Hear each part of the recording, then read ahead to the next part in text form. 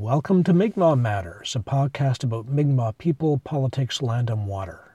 I'm Glenn Wheeler.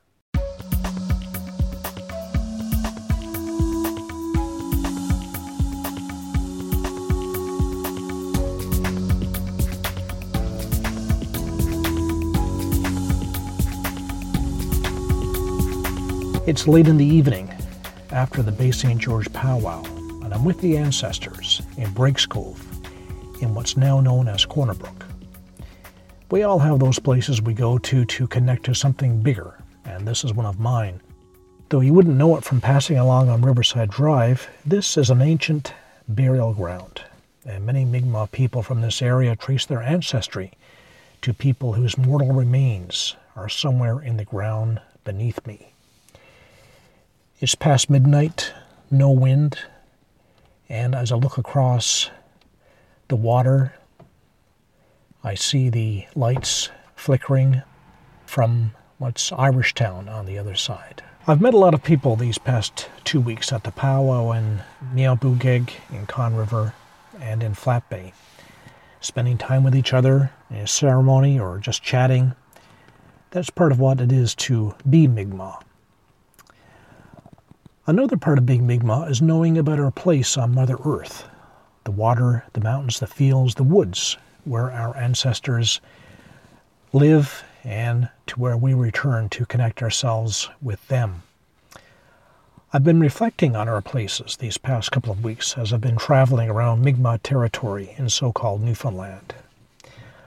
On the way to Conne River, I met up with Don Pelly on the Exploits River. That's Mi'kmaq territory. But as you heard from Don on last week's episode, it's also Beothuk territory.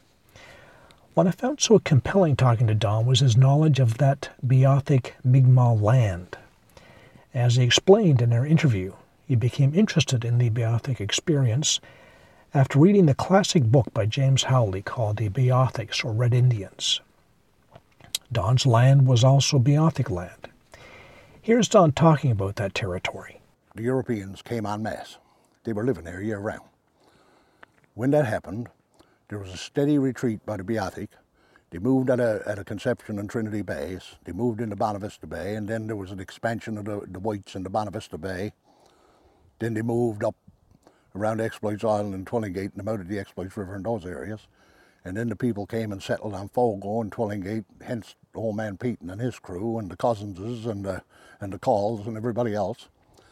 And the Beothuks, their last final retreat was the Exploits River. They were cut off from the resources by the French on the north, by the Mi'kmaq on the south, and by the English on the east. Now, the last resort was the Exploits River, this river we're standing on right now. And what used to happen was they were shooting them on sight. I mean, it was a lawless time. If they stole anything, the thing about it is, I mean, even you hear today, Glenn, if somebody breaks into a cabin and steals a generator, the first thing will come out of the cabin owner, if I could find him, I'd jump him down in the bog. He'd never be seen or heard talk of anymore. Yes. But back in those times, they did it. Yes. That was the order of the day. Yes. Now, the Beothuks were back up at Red Indian Lake. That was their headquarters, and they were dependent more on caribou then than they were on the saltwater resources, because they were cut off from the saltwater. The only thing that they had left was Seal Bay and Badger Bay, basically, in Notre Dame Bay. And what used to happen was, and what we discovered, Laurie and I, from the research that we've done, is that on the last of it, coming up towards the time of extinction, around the times that Mary March was taken, or the Masboot was taken, from 1800 on, I don't think they came down the main stem of the river anymore, because the whites had it taken over down there from Wigwam Point up to Grand Falls. So what they used to do, they'd come down from Red Indian Lake and they'd cut off at Badger Brook.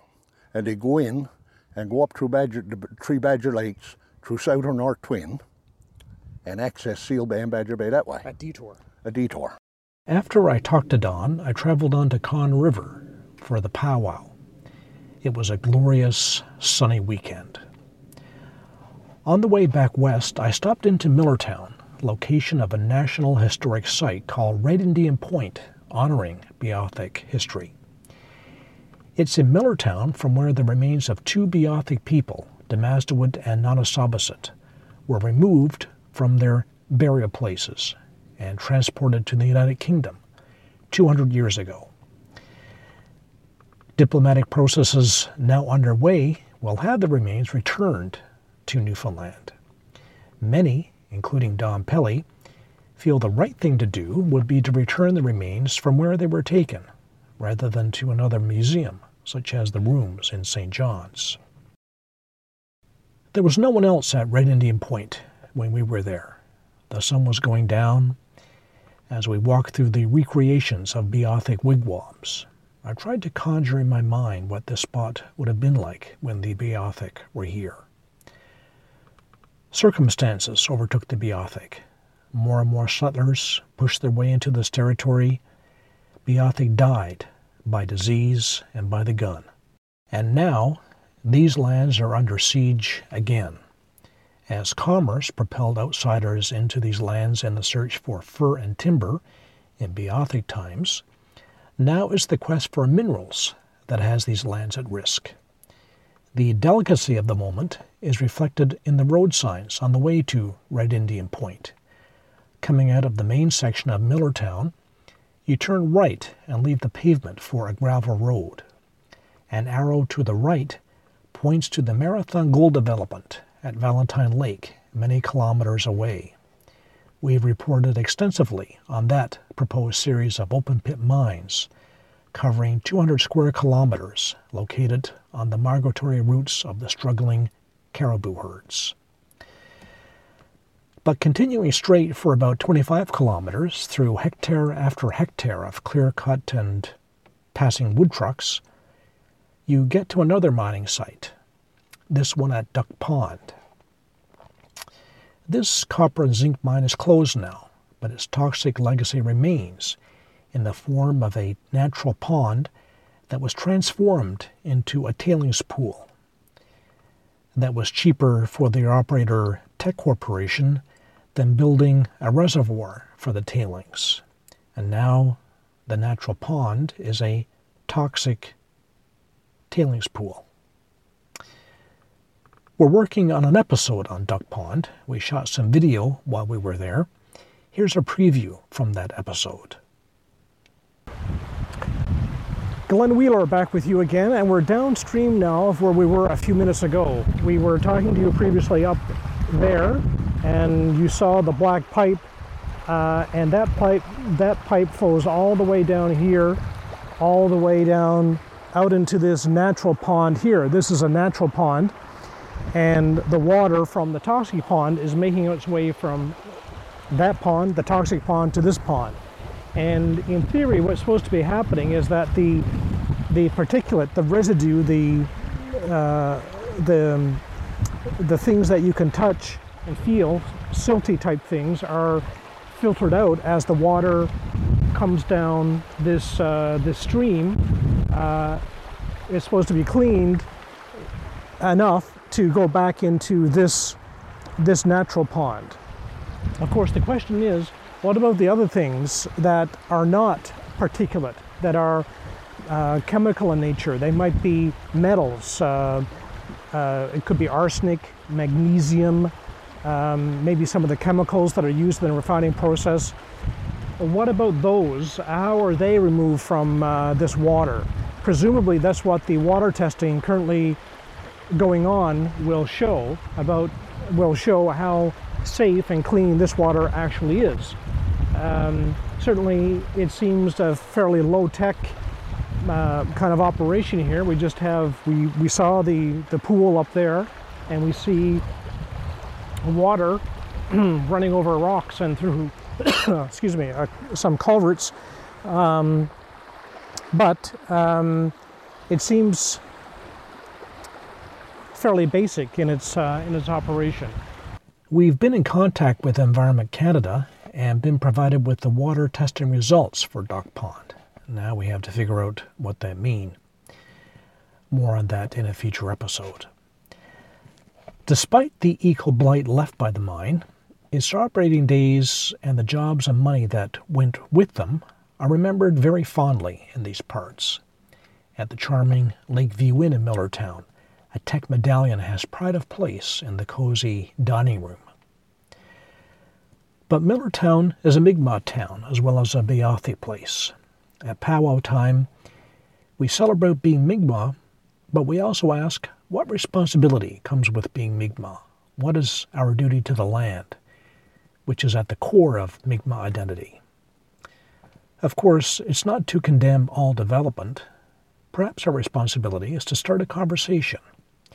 Yes, our people need to work to live in this era, but what level of environmental risk and damage do we want to tolerate for jobs?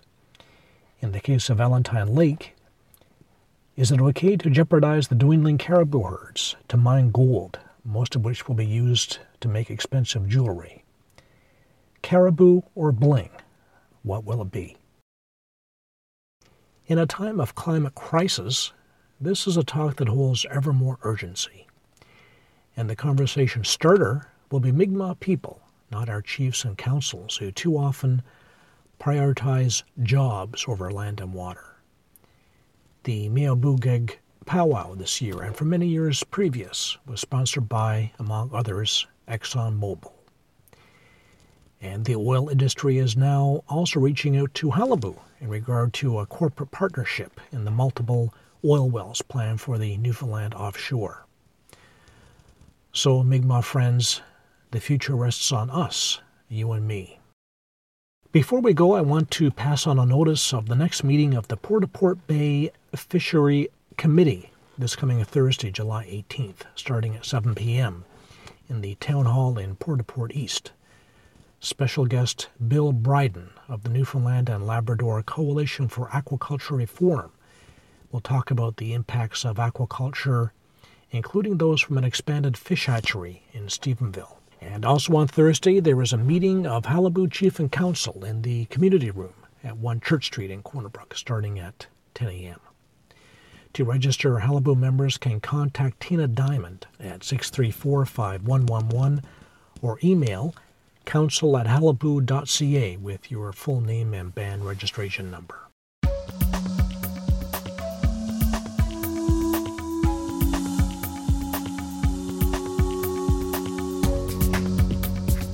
Allison Baker is the technical producer of Mi'kmaq Matters. Support independent Mi'kmaq media. Become a Mi'kmaq Matters patron at patreon.com/Mi'kmaq Matters. Like us on Facebook. Follow us on Twitter. I'm Glenn Wheeler. Till next time.